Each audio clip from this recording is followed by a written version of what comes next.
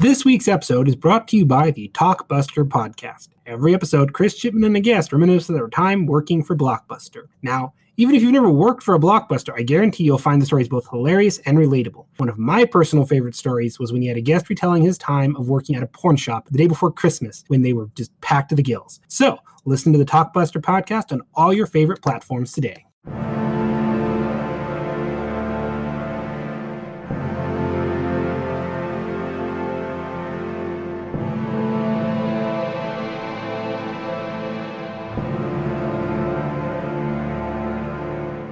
Hello and welcome to Geeks with Shields, your home for the darkest timeline. I'm Lord Commander Ulrich, and with me as always is his shield brother, Axel Wright. How you hanging in there?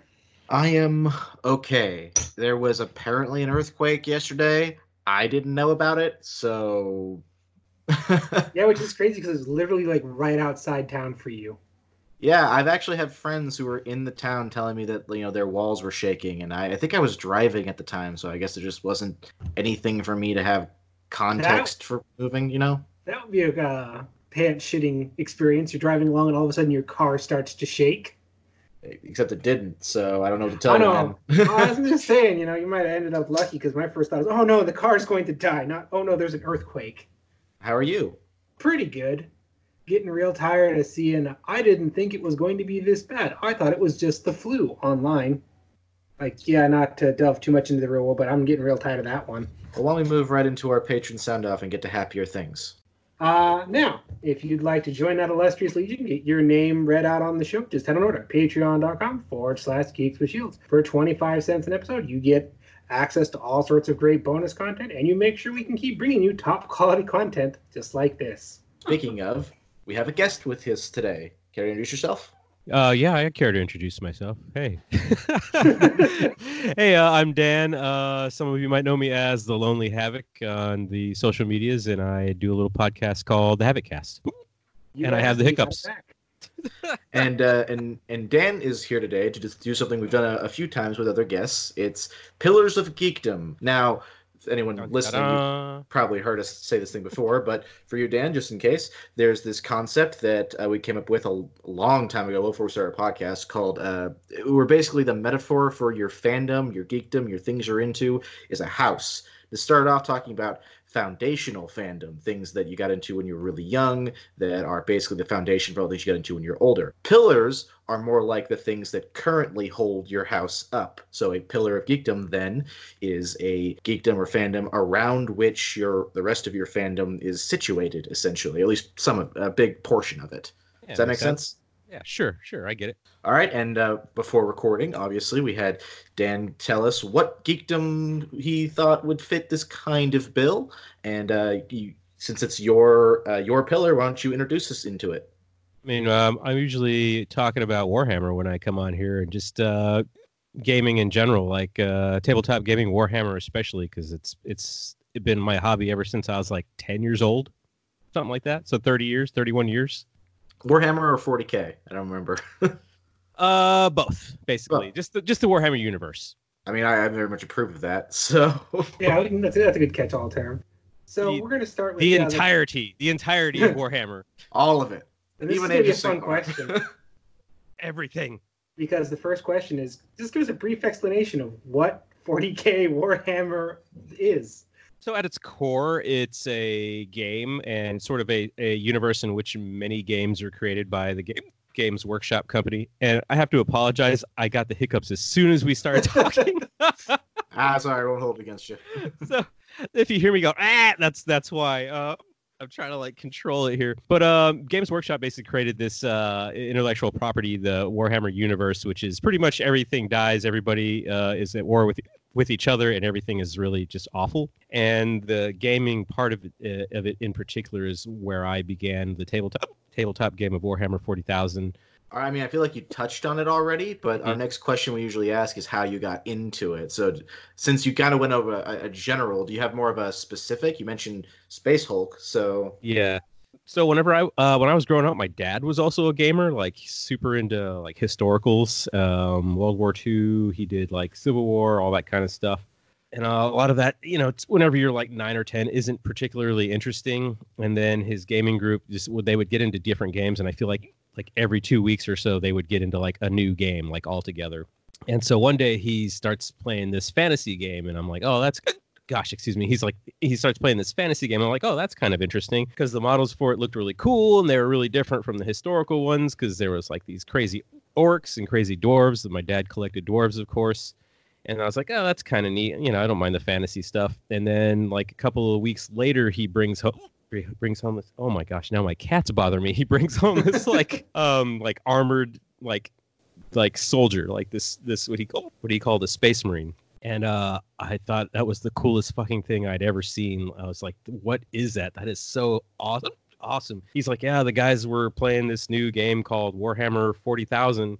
Rogue Trader, and I was like, oh well. Oh man, what? First. Yeah, literally. And I was like, well, what's that all about? And he's like, oh, I'm gonna go buy the rule book and you can check it out. So he bought the rule book, and I read that rule book so many times, just front to back, and just the whole like the concept of it and the aesthetic of it back then was much more raw, and just sort of like they hadn't defined a lot of the things that sort of make up the universe. And it was just like kind of like the Old West, like you could do kind of anything in that setting. And it still, I mean, it definitely had like the whole grimdark thing from the core, from the start, but just like there was so much more like possibility in it than there is now, if that makes sense. Like, absolute weirdness. Well, yeah. I would say, weird. First of all, as a side note, I love the fact that every time I've tried to explain Warhammer 40K to someone, I'm like, okay, I know you probably have an idea of what I mean by Space Marine. Trust me, it is not what I'm saying.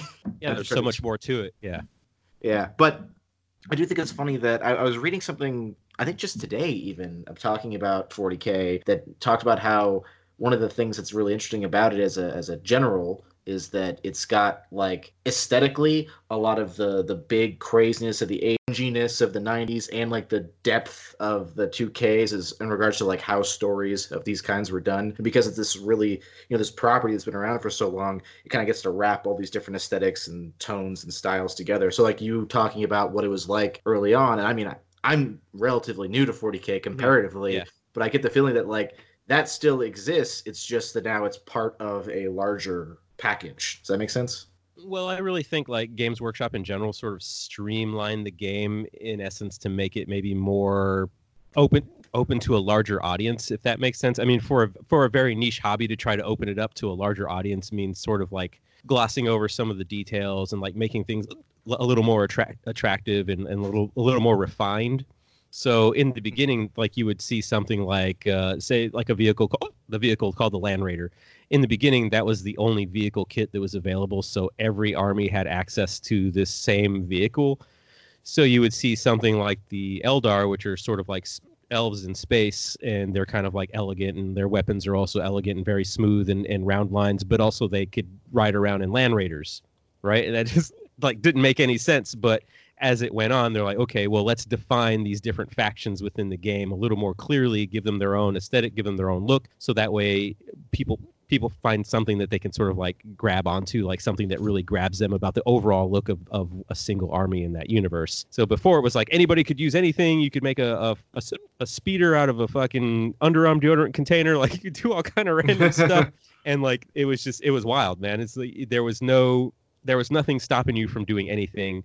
And then as the game became more refined, a lot more rules came into place and a lot more people played it. So there was more of an expectation of what you brought to the table, if that makes sense. It is funny that's like the way you're describing it, it almost sounds like it's saying a series refined itself by expanding on what it has and restricting what you can do. It's like right, yeah. Yeah, you're not wrong. I mean, Rogue Trader, go back and look at some of the art for that, the first one. Nuts. Or some of the lore. It is bug nuts. Well, I do try to imagine, like, I've only seen a tabletop version of the game like once or twice, but I'm trying to imagine, to me, the idea of someone showing up with Space Marine and Imperial Guard vehicles with their Eldar army is really weird for me to like try to wrap my head around. And those original Land Raiders are ugly as sin. I'm sorry. They're super ugly, but so ugly they're amazing. Like I guess. But like in like that early edition, the Space Marines were just like space cops, if I remember correctly. You know, they've had so many different like like even the story of the Space Marines wasn't fully defined then. No. Like they had, like if you looked in the rule book, and it sounds like you have, like they had sort of like renegade Space Marines that were basically like thugs for hire kind of thing. There wasn't really a notion of like Chaos Space Marines quite yet.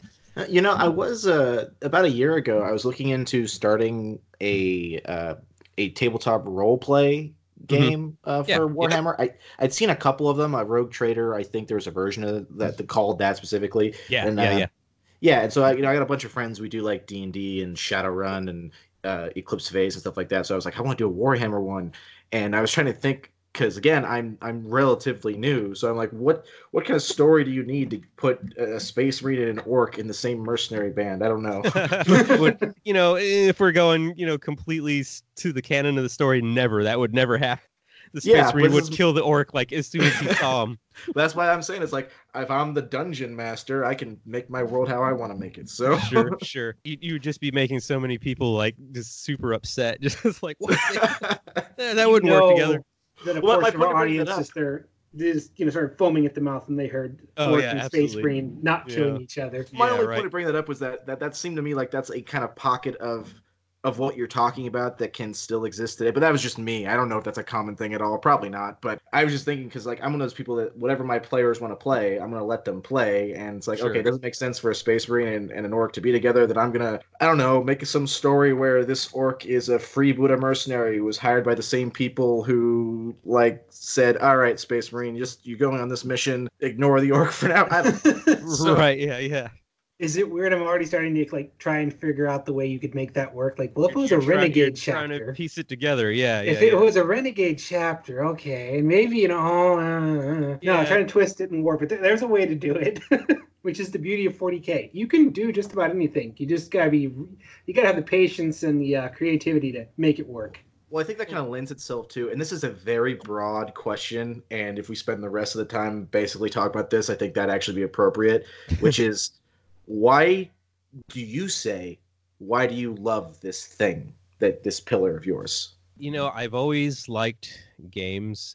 And like my family, we always played games and, like just like simple stuff like growing up, like checkers and chess and like, the game of life and then Monopoly and then, Risk and Shogun and all those kind of like, I scaled up as I went on and got older and started understanding like the mechanics of rules and things. And just like my father, like just being I love my dad obviously, and I'm very like he was always a huge inspiration to me in like my personal life, my professional life, everything that I've done.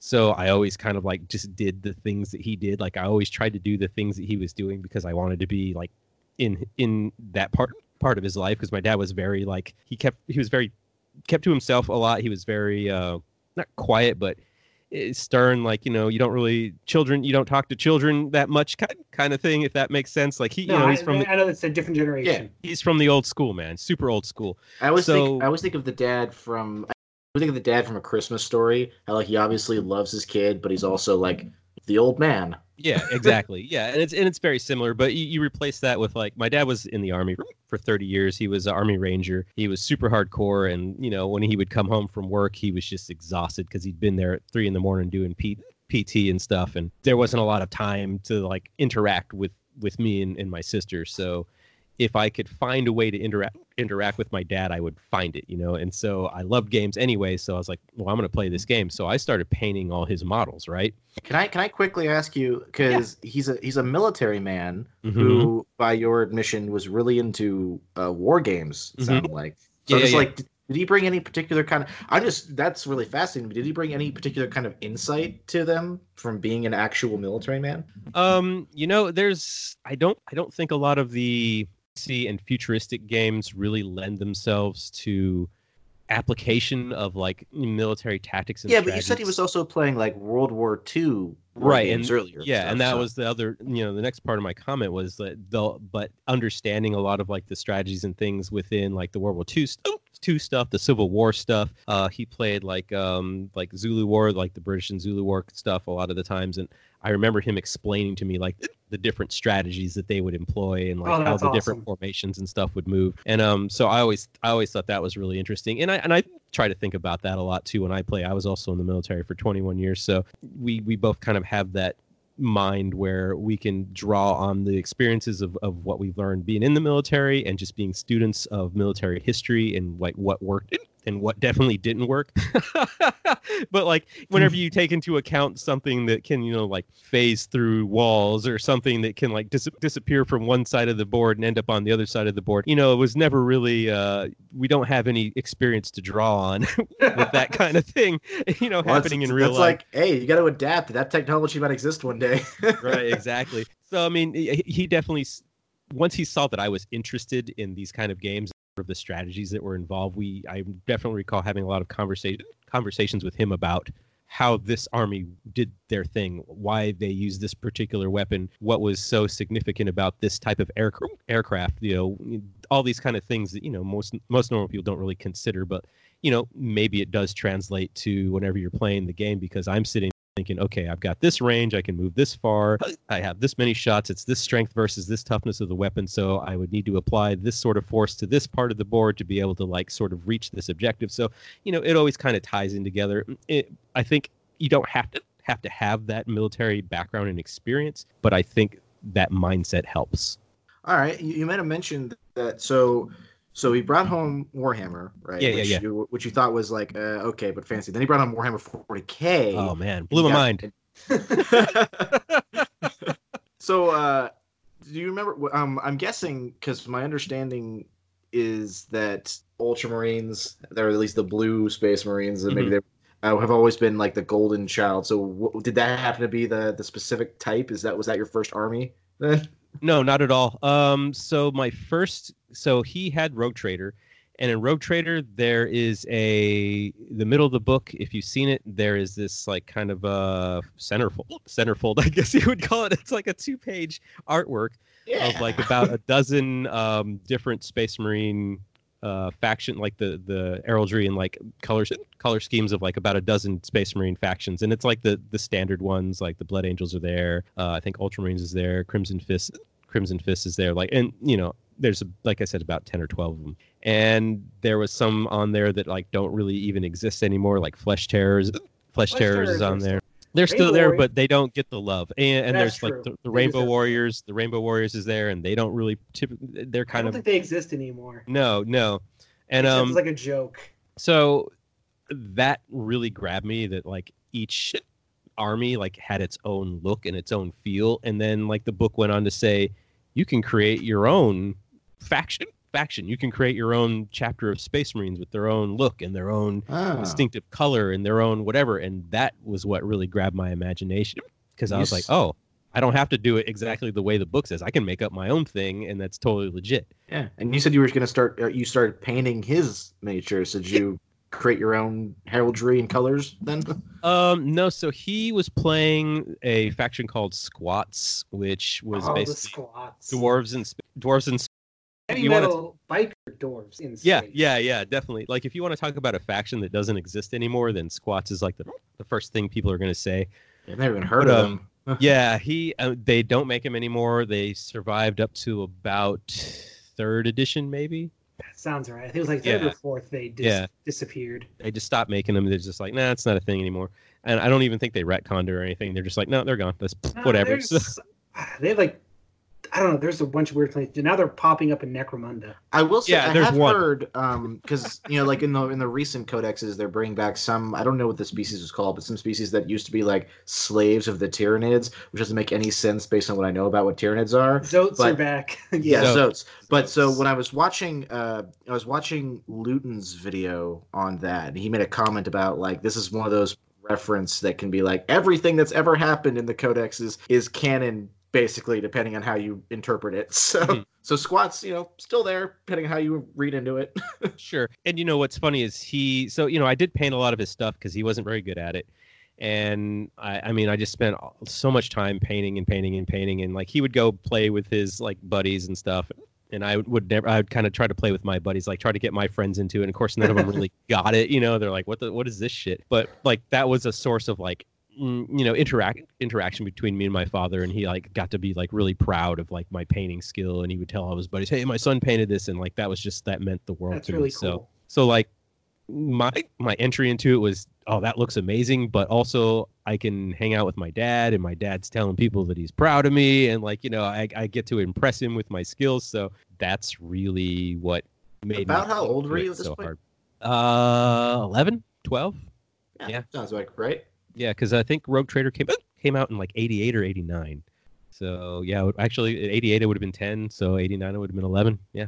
So have you stuck with it through all the various editions? Because I know some people drop off and like life comes in like, nah, I'm out. Sure. Yeah. I mean, I have played it in some form or another since Rogue Trader, but of course, like, late high school and early, like my military career, I didn't play a lot because I'd gotten married and I had a little baby, and, there just wasn't a lot of time to do it. And there just wasn't, I didn't have the money to do it. You don't get paid a lot when you're a E3 in the military. So something had to give. I actually managed to play a couple of games here and there. And to be honest, I came back to it super hardcore in 2009, 2010, because I had just decided that drinking was really destroying my life, and I got sober, and I needed something to sort of like keep my hands busy, so to speak. Take the money. Yeah. So I got back into 40K like super hard back in 2010, and I pretty much have played it consistently ever since. And by consistently, like once a week at least. That's pretty good. Yeah. May I ask at what point you expanded to encompass the initially dismissed Warhammer Fantasy? So I played Warhammer Fantasy briefly because back then the barrier to entry for fantasy it required a lot more models. Yeah, it was scary. 40K did. Really? Is that why the Total War games have like so many more pieces in the maps? Maybe that's what it is. Because your standard unit of dudes would be like 20 or 30 models, and then like a standard unit of fight, something in 40K is like maybe 10 models, and you can expand that, of course, but. Gosh, excuse me. You could expand that, of course, but everything was in formations, like in blocks in fantasy battle. Yeah, and then you had all the rules to learn and the expansions. The fantasy rules were cumbersome. I'm sorry, old fantasy people. The game had to die for a reason. They wrote themselves into a corner. It was rough, story-wise. They weren't selling models because everyone had all the models they want, and no one wanted to collect all of those models. And the rules were, well, not terrible, but dense. There's a lot of rules. Concrete dense. Our buddy Wretched plays Chaos Demons, and he says that one of the things he likes about playing Chaos Demons is that he can use the same models for 40K and Fantasy. Right. Yep. I can't believe Games Workshop has still allowed that. That seems like an oversight on their part. And they're actually now with the Age of Sigmar, there's a lot of models in the Sigmar range that aren't usable in the 40K range, so I think kind of got wise at some point. Oh, but still, Demons like cross over and it's like, wait, you have a whole faction that is a value army. Yeah, absolutely. And I mean, I play Demons, so yeah, so I know it well. Yeah, I was about to ask, do you have a favorite faction? I like Chaos sort of as a whole. Nurgle obviously is like my big.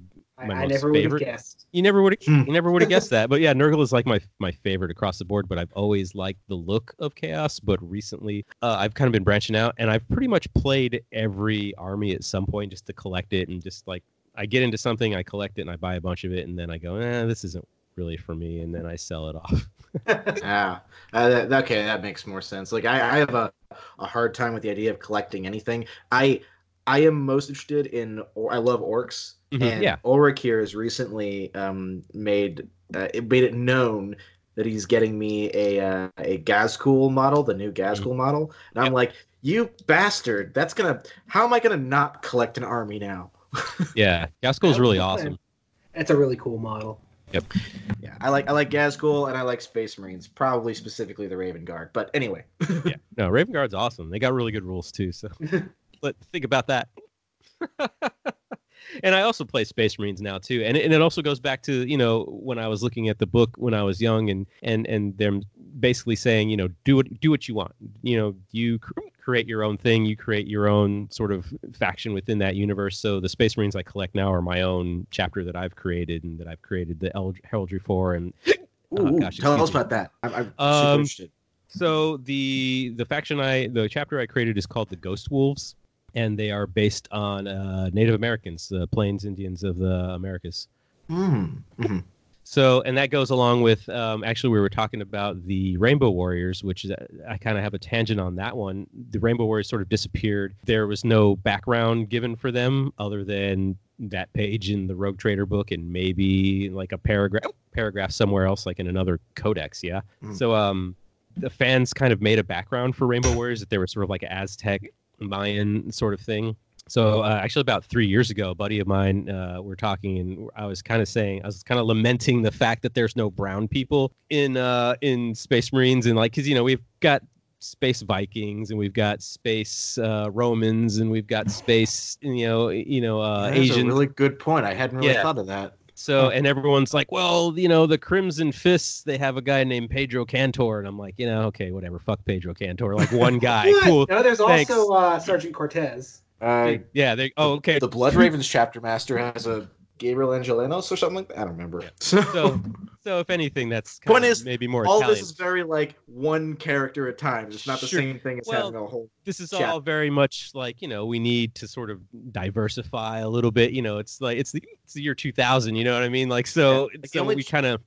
I was just saying, like, the only chapter that stands out to me as not being very, very Anglo-looking is like the Salamanders. Right, yep. Right. Well, we're not going to touch the Salamander white stuff problem. Yeah, I wasn't saying anything about them. I'm just saying they're the only one I could think of, and that's anyway. Yeah.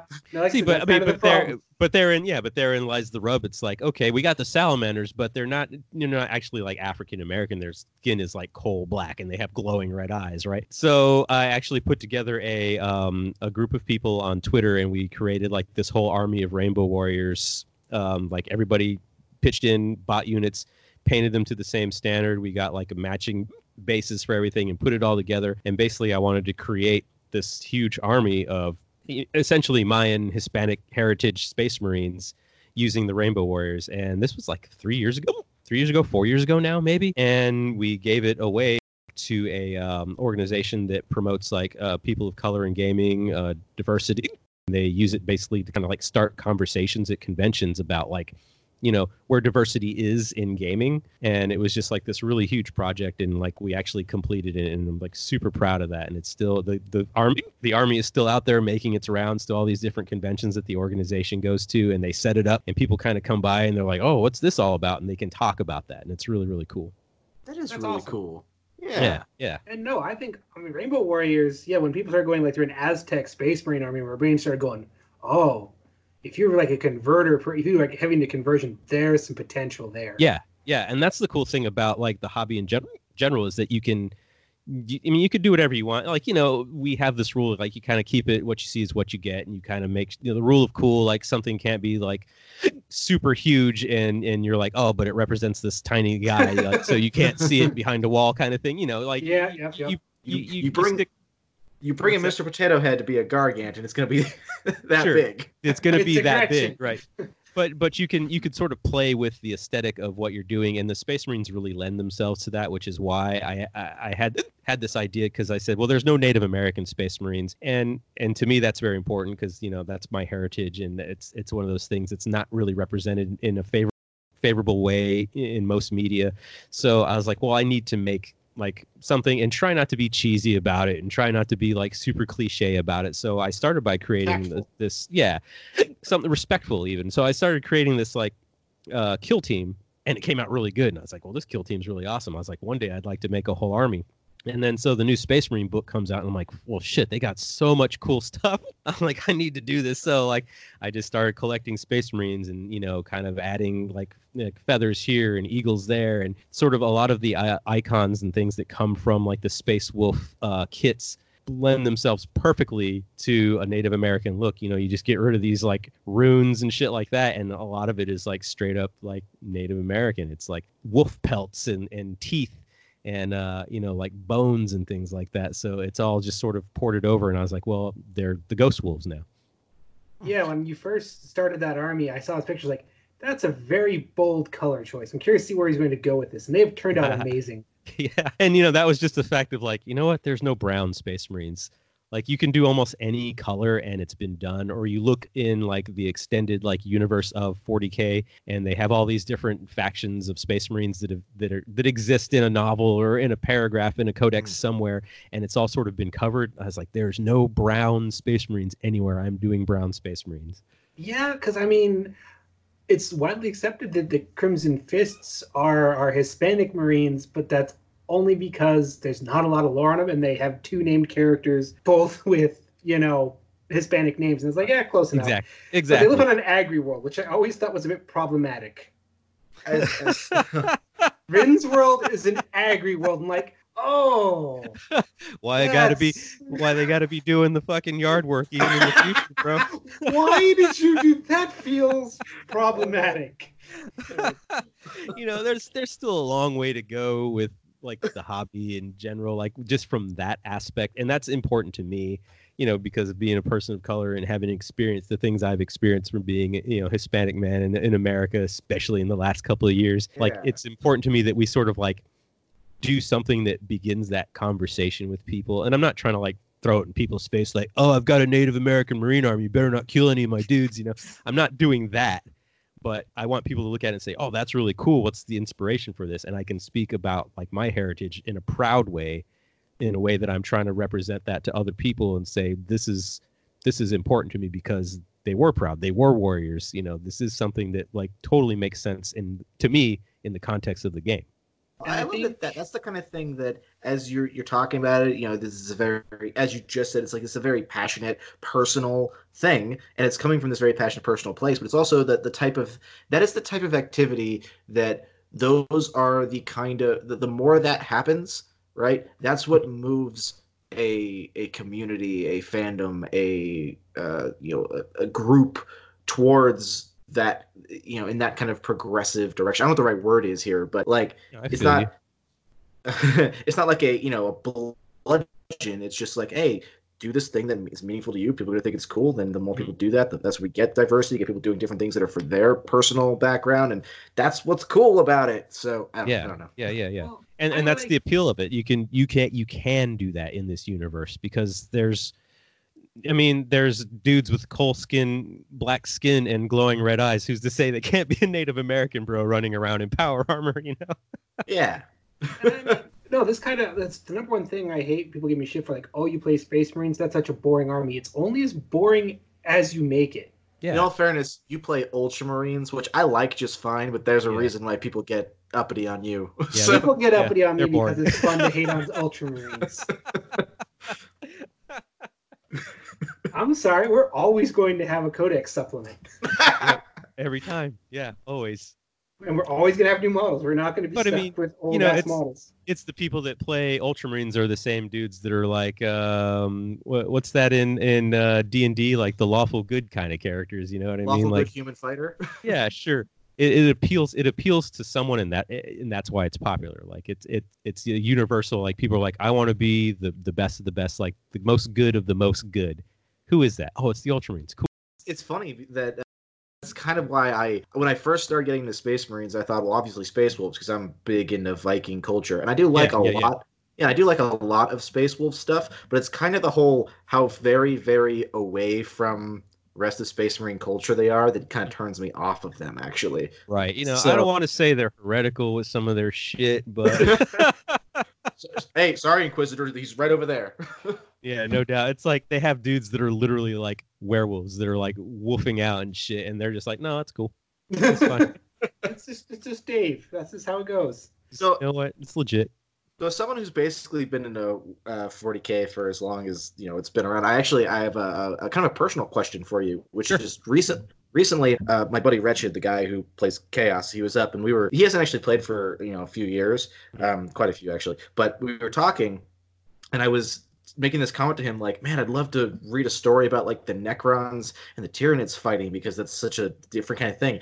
And he like lost his mind and went off in this whole like they would never fight for these reasons because Tyranids don't have souls and all the Necron care about are getting souls and they'll stand in one place because they can see the future. And they're like, I'm going to get this one soul at this point in time. And so he's telling me all these things and he's been into it way longer than me. So I'm like, okay, that's not what I've read, but I'll take your word for it for now. And then I went and researched it, and I'm like, and I went back to him and said, well, okay, first of all, the thing you were talking about is just Chrono. I had to be that guy. I hate doing it. Well, you actually him. It's like I hated doing it because he's my friend. And I know but I was like, okay, it's Chronomancers and dynasties. Necrons have dynasties, and he didn't know about this concept, which I guess is like newer. So when I told him there are Necron dynasties that actually will engage in diplomacy and trade with the Imperium, he like double face palmed. And so he tells me about these kind of changes to the source, to the material, really irritate him.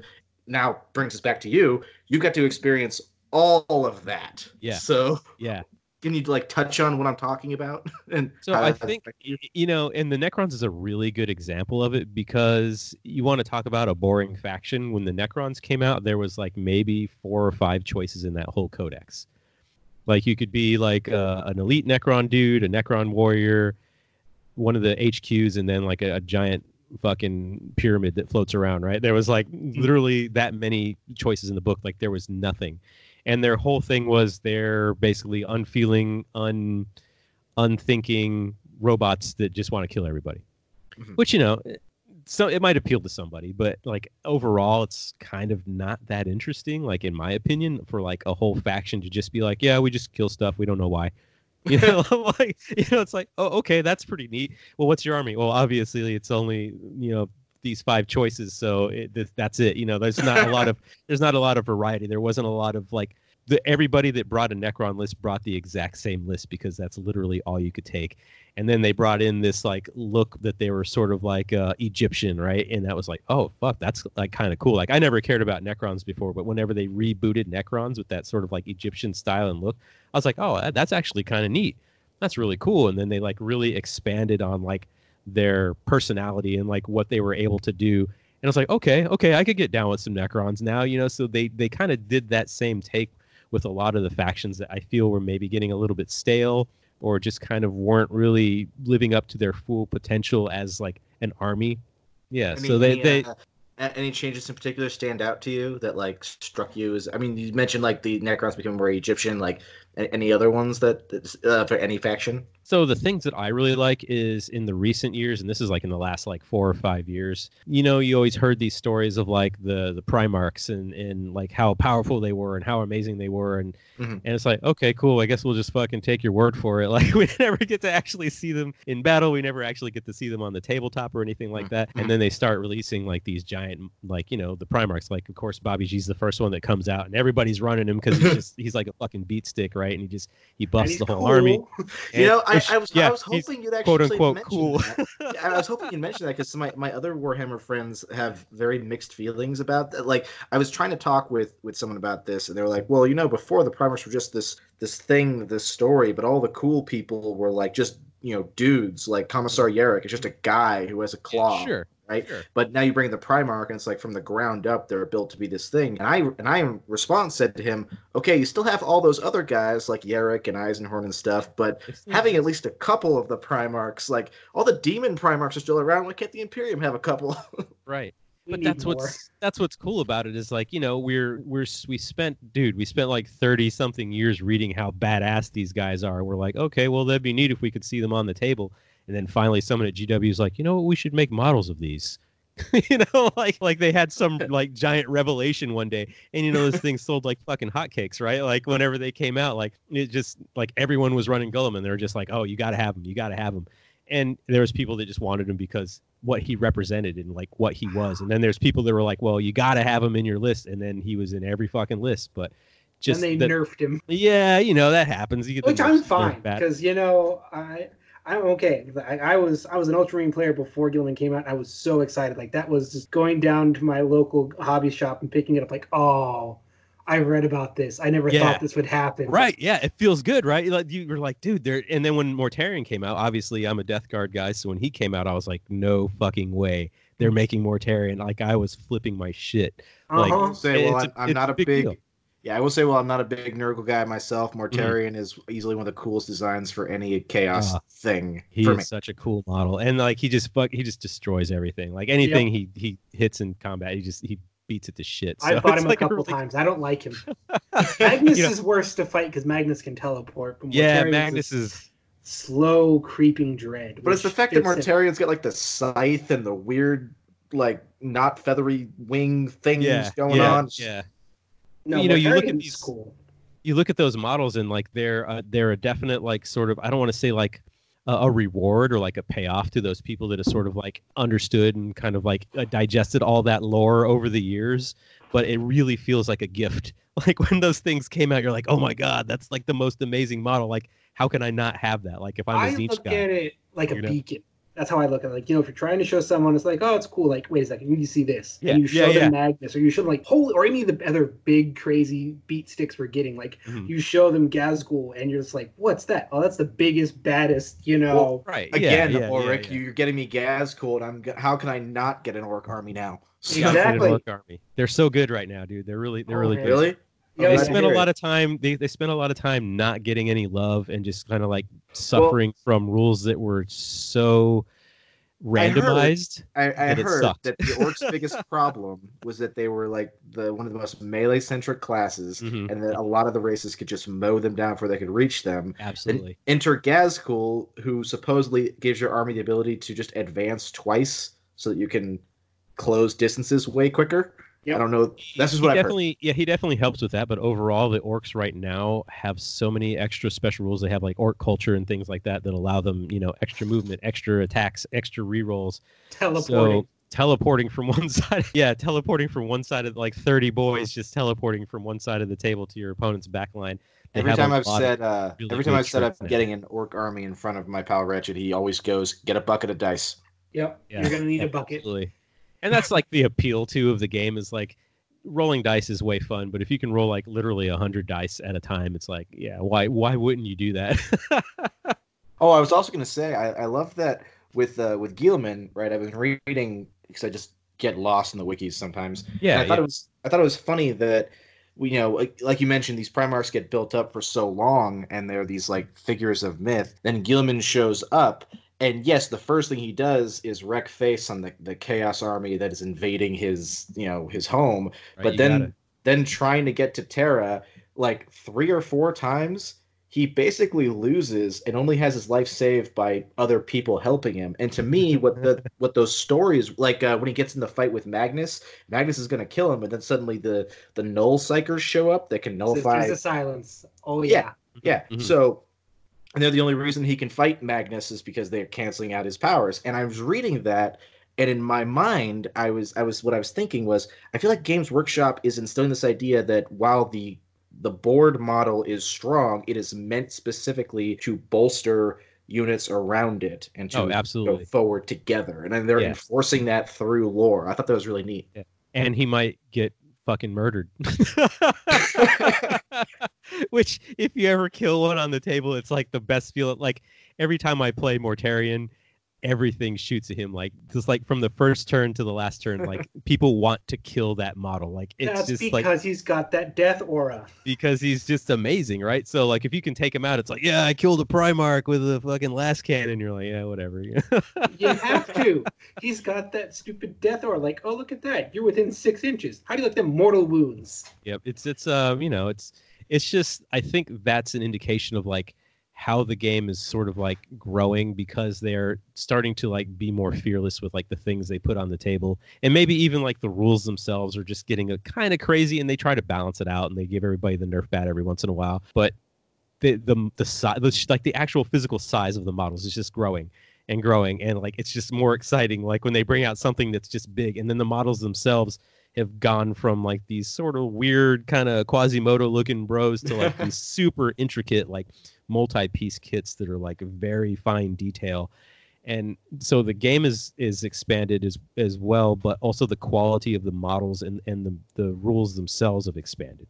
So that in itself is just kind of like what keeps breathing new life into the game. It's the same game, sure, at its base, at its core, but there's always something new. Like we were just talking about like the new releases and things like that. Like there's always something new that's coming out that's going to like, you might be kind of bored of the game or like, whatever. And then they'll bring out one new model and you just go, oh shit, I got to have that. And the next thing you know, you want to play again, right? Like that's how they do it. No, they've been really good these last few years, and especially the specialist games. Like, I want to get into 40K, but I don't want to collect a bunch of models. Here's 30 specialist games we will fully support. Here's a gateway drug. Well, that's why my story with Gilliman just there is kind of my way of illustrating that I feel like Games Workshop, from my little understanding, is being very bold in general. Like I heard that some like 10 years ago they just were giving out their property to any video game company that wanted it. So like some will be bad, but some will be good. Everyone get a chance, and being able to like use their lore as because now there are people like I know Ulrich is one. I'm turning into one that are just lore fiends, using that as like a way to enforce game mechanics, rules, and ways of getting you into it is like brilliant. I don't know. It's just one of those things that's like I'm impressed the more of it I see. So yeah, it's a multi-pronged attack. like what do you think about now? We're going to be getting our first our live action Warhammer property. Oh man, I'm stoked for it, but I'm cautiously optimistic, like I am with most things. That feels right.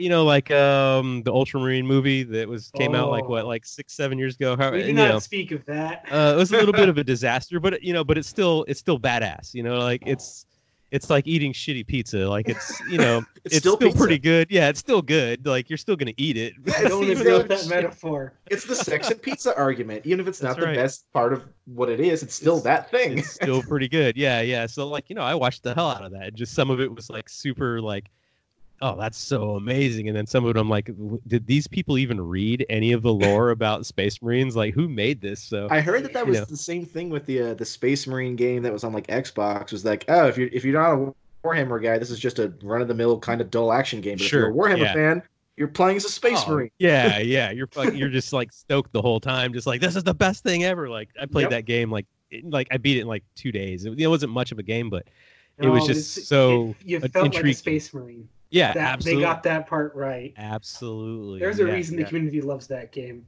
They need to make that the guy that's made Astartes, like I know you've probably seen that 3-parter that's on the YouTube. Like, oh my god, they need to hire that dude because that is like probably the best depiction of Space Marines that's ever been put on any media. I show that always to my friends who aren't like Warhammer. Be like, this is the best way to show you what Astartes is. So, yeah, it nails it. Like the power of it and everything. It just totally gets it right. Particularly for me, it's just that one moment where the Astartes comes out of the psychic like stasis and just immediately stabs. Like there's no hesitation, no comment, just back to work. Back to work. All right, last question we've got here for you. This might be a toughie. Oh, okay. What does your level 40K say about you?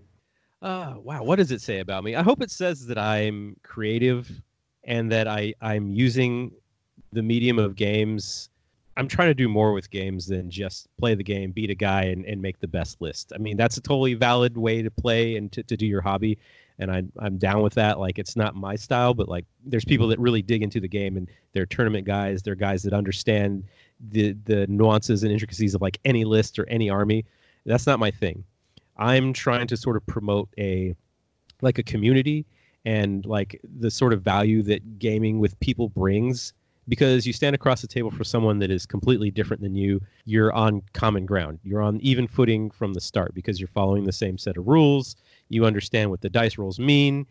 And now you're engaged in an interaction with someone that you might not know or someone that you might not have anything in common with. But then 2-3 hours later, you have a lot more in common. You've spoken with each other. You've had fun. You've, won some roles. You've lost some roles. Hopefully things have been exciting and fun for both of you, and it's created a dialogue. So to me, games is about creating a community, and it's creating friendships and making us realize that we have a ton more in common than we do not in common. So if people see that about me, I'm super happy, because that's the thing that I'm trying to do. Like, if they see that I'm using games as a way to like bring people together, that's really all I can ask for, dude. That's a perfect answer. I love it because there's an inclusivity in that answer that I think is integral to the point of games in the first place. So yeah, I adore it. That's my whole thing, man. I just want people to play. Like, I'm the guy that's like in the shop, and I don't work there per se, but I'm in the shop all the time. And if I see someone looking at the 40K models, I'm like, oh, hey, what you looking at? I spark up that conversation and I start talking about the hobby, and I try to get them. I try to be like that ambassador to the hobby, to make people realize that no, we're not all like these weird, dudes that hang out in the basement. I say, speaking from my basement, but where it's the community can be so much more. It can be so much larger. It can be so much more inclusive. It can be something that anybody can play and not be ashamed to say, oh, I play Warhammer. Yeah, absolutely. You know what I mean? That's what I want. That's a big part of the reason why Ulrich and I love doing. I mean, we didn't know you were going to do Warhammer for this particularly, but we do a lot of Warhammer videos or recordings, whatever you want to call it. And partly because, we've got one friend, Chris, who had like a Horus Heresy figurine for years, and he didn't know what it was from. He just had one. Yeah. So then we started talking to him about it, and doing recordings, just talking about it, and we had this moment where he was like, "Yeah, I always thought it was this kind of like, I don't know what the word he used." Not meathead, but this kind of like simple, war thing. But yeah. It's like, no, it's actually very complicated, and it's very diverse, and there's all these different kinds of things and aesthetics. And we were reading, we started reading the Black Library books, and pointing out that like, man, these Space Marine characters are like actual three-dimensional characters, not just soldiers. And it's this thing that's easy to, I think, write off based on those preconceptions, but it's a lot deeper than that, right? Oh, absolutely. I mean, and just like, if you're from the outside looking in, just looking at like sort of the artwork that exists, like everything is so over the top and like completely excessive and bombastic that it's like you can't help but be like, oh my god, okay, this is it doesn't appeal to a lot of people because of like the aesthetic that's being put across. But like, there's so many more layers to it, especially if like you get into the lore and sort of understand it. But just the hobby itself, I mean, there's so much you can do with it. You can read about it, and you can build the models, and you can paint the models, you can play the game, you can write your own lore. I mean, there's so much to it. As a related note, have you been part of a Apocalypse game? Oh man, don't get me started. I love Apocalypse. and I'll tell you something. I'm going to go on a quick tangent here. Yeah, because I've seen those pictures. So there's a new set of Apocalypse rules, and I fucking hate them. I do not like the new Apocalypse rules because here's the deal, man. Whenever you play Apocalypse, it is like the ultimate like rite of passage for a Warhammer player. It's like walking over hot coals, or like wandering the desert for 3 days with no fucking water. It's like you go through the misery of it to say that you did it, and you come out the other side and you're like, yeah, we played this fucking 20,000 point Apocalypse game, and it took 2 days and we finished it, and everyone gasps and whispers your name later on. It's like but now it's like, hey, play Apocalypse in 4 hours or less, and it's like, why would I do that? Why would I bring out literally hundreds of models to play a game that's only going to last 4 hours? You want that misery. You want to like sit there and roll countless dice over and over again until it's the middle of the night and you're starving and dehydrated because you've been in the basement the whole time. Like, that's what Apocalypse is to me, because that's what I grew up with, and that's how we always played. We played those new rules, and we were just like, fuck this. I feel on board. Literally, the pictures I've seen have, no exaggeration, like 600 models or something. Easy. Including like huge ones. And if I'm going to take, that's probably an hour just to like set that up. Oh man. That's like half the day setting that shit up on the table. I wanted to go for quite a long time then. Yeah, exactly. It's like the bang for the buck, right? If I'm doing all this work to pull everything out and put it on the table, I got to play this game for like at least like 20 hours, Got to. No, I'm not arguing with you. Like I said, the only thing I like about the new rule sets is that your Titan doesn't die first turn without shooting anything. Right, and I'm down with that too. I dig that new phase. Only thing of the new rule set, I'm like, okay, that's an improvement. Only thing I like. I don't like the movement trays. I don't like how expensive the movement trays are. Yeah. Fuck you, Games Workshop. That is bullshit. We love you, but fuck you. So someone's buying it. Yeah, it's a real love-hate relationship with Games Workshop. It very much is. All right. Well, I know for a fact that we could talk about this forever. So sure. We're gonna move forward here, and it's at this point that we give you, our guest, the opportunity to plug whatever you want. Oh, plug whatever I want. Well, please go check out www.thelonelyhavocs.com. That's where I live on the internet, and you will find my podcast there called the Havoc Cast. And the Havoc Cast I've been doing for about a year and a half now. I think I'm up to episode 43, And what I do is I talk to different hobbyists throughout the world of 40K, role-playing games, whatever. And I just sort of ask them 20 strange questions about, their hobby, how they got into it. Also weird personal things about, turning points in their life, people that have been influential to them and all these kind of things. So it always sort of like creates this like conversation that isn't always game focused, but it's always interesting because I like to know what makes people tick. So that's what that's all about. You can also find a lot of I write a lot of missions and campaigns for my store here in the St. Louis area. So you can also find all the missions that I've written and all the campaign packets that I've written. And I will also be putting up, I run tournaments and things. So all the tournament packets and things that I've also written will be there. So if you're wanting to play some sort of different types of missions, because I always do wacky shit, check those out. They're a lot of fun, and you can find me at The Lonely Havocs on Twitter if you want to speak at me, or at The Lonely Havoc, no S, on Instagram. All right, rock on. Yeah. Well, then at this point, we do a thing here called Suggestions of the Week, where we just suggest something to our listeners that we've been really into lately. It doesn't have to be related to anything we're talking about. Yeah. But just to kick us off with something that is related to what we're talking about, Ulrich and I just finished reading a book called Horus Rising by Dan Abnett, the first of the Horus Heresy book series, which is a Warhammer series, and it kind of illustrated to me something that Ulrich thought for a long time, which is that it is a really good intro point. You don't have to know a lot about Warhammer at all, I think, to enjoy this book. And if anything we've been talking about interests you, if for some reason you clicked on this just to listen to us talk, not knowing Warhammer, but you found it interesting, this is a good way to really enter it, I think, is this book, Horus Rising by Dan Abnett. Read the book. Enter it. Yeah. All right, Ulrich, you have a suggestion? As you all know, we've been trapped inside. Good excuse to watch movies. And one of the movies we watched recently was Knives Out. Holy hell, this is a really good movie. Not only is this really a want to see really that. good movie, I haven't yet. Oh, you need to. I heard it's good. Especially, well, it's really hard to do a good mystery. Mysteries are few and far between anymore. And this is a really well-written, well-shot, well-directed mystery movie. It's also pretty hilarious at points. I mean, come on, we're all trapped inside. You had nothing better to watch. And I heard it's from this up-and-coming director called Ryan Johnson. I don't know if you guys have heard that. I think he's going somewhere with this. Yeah. I've heard that Chris Evans is totally playing off of your expectations of him as Captain America in it. Oh, Chris, everyone's having a Nice. blast. Like, this is a star-studded cast, and everyone's just having a blast. No, I mean, Daniel Craig's putting on this really thick-as-molasses Southern accent that is just so hilarious to listen come out of him. All right. Is there any place you can find it currently? It's for rent or stream on almost all the major platforms. We've been watching a lot of stuff through YouTube Rent, which I didn't realize you could rent movies through YouTube until we all became trapped inside. All right. Dan, do you have a suggestion for us? I absolutely have a suggestion. I suggest that you call your family and check in on them and see how they're doing.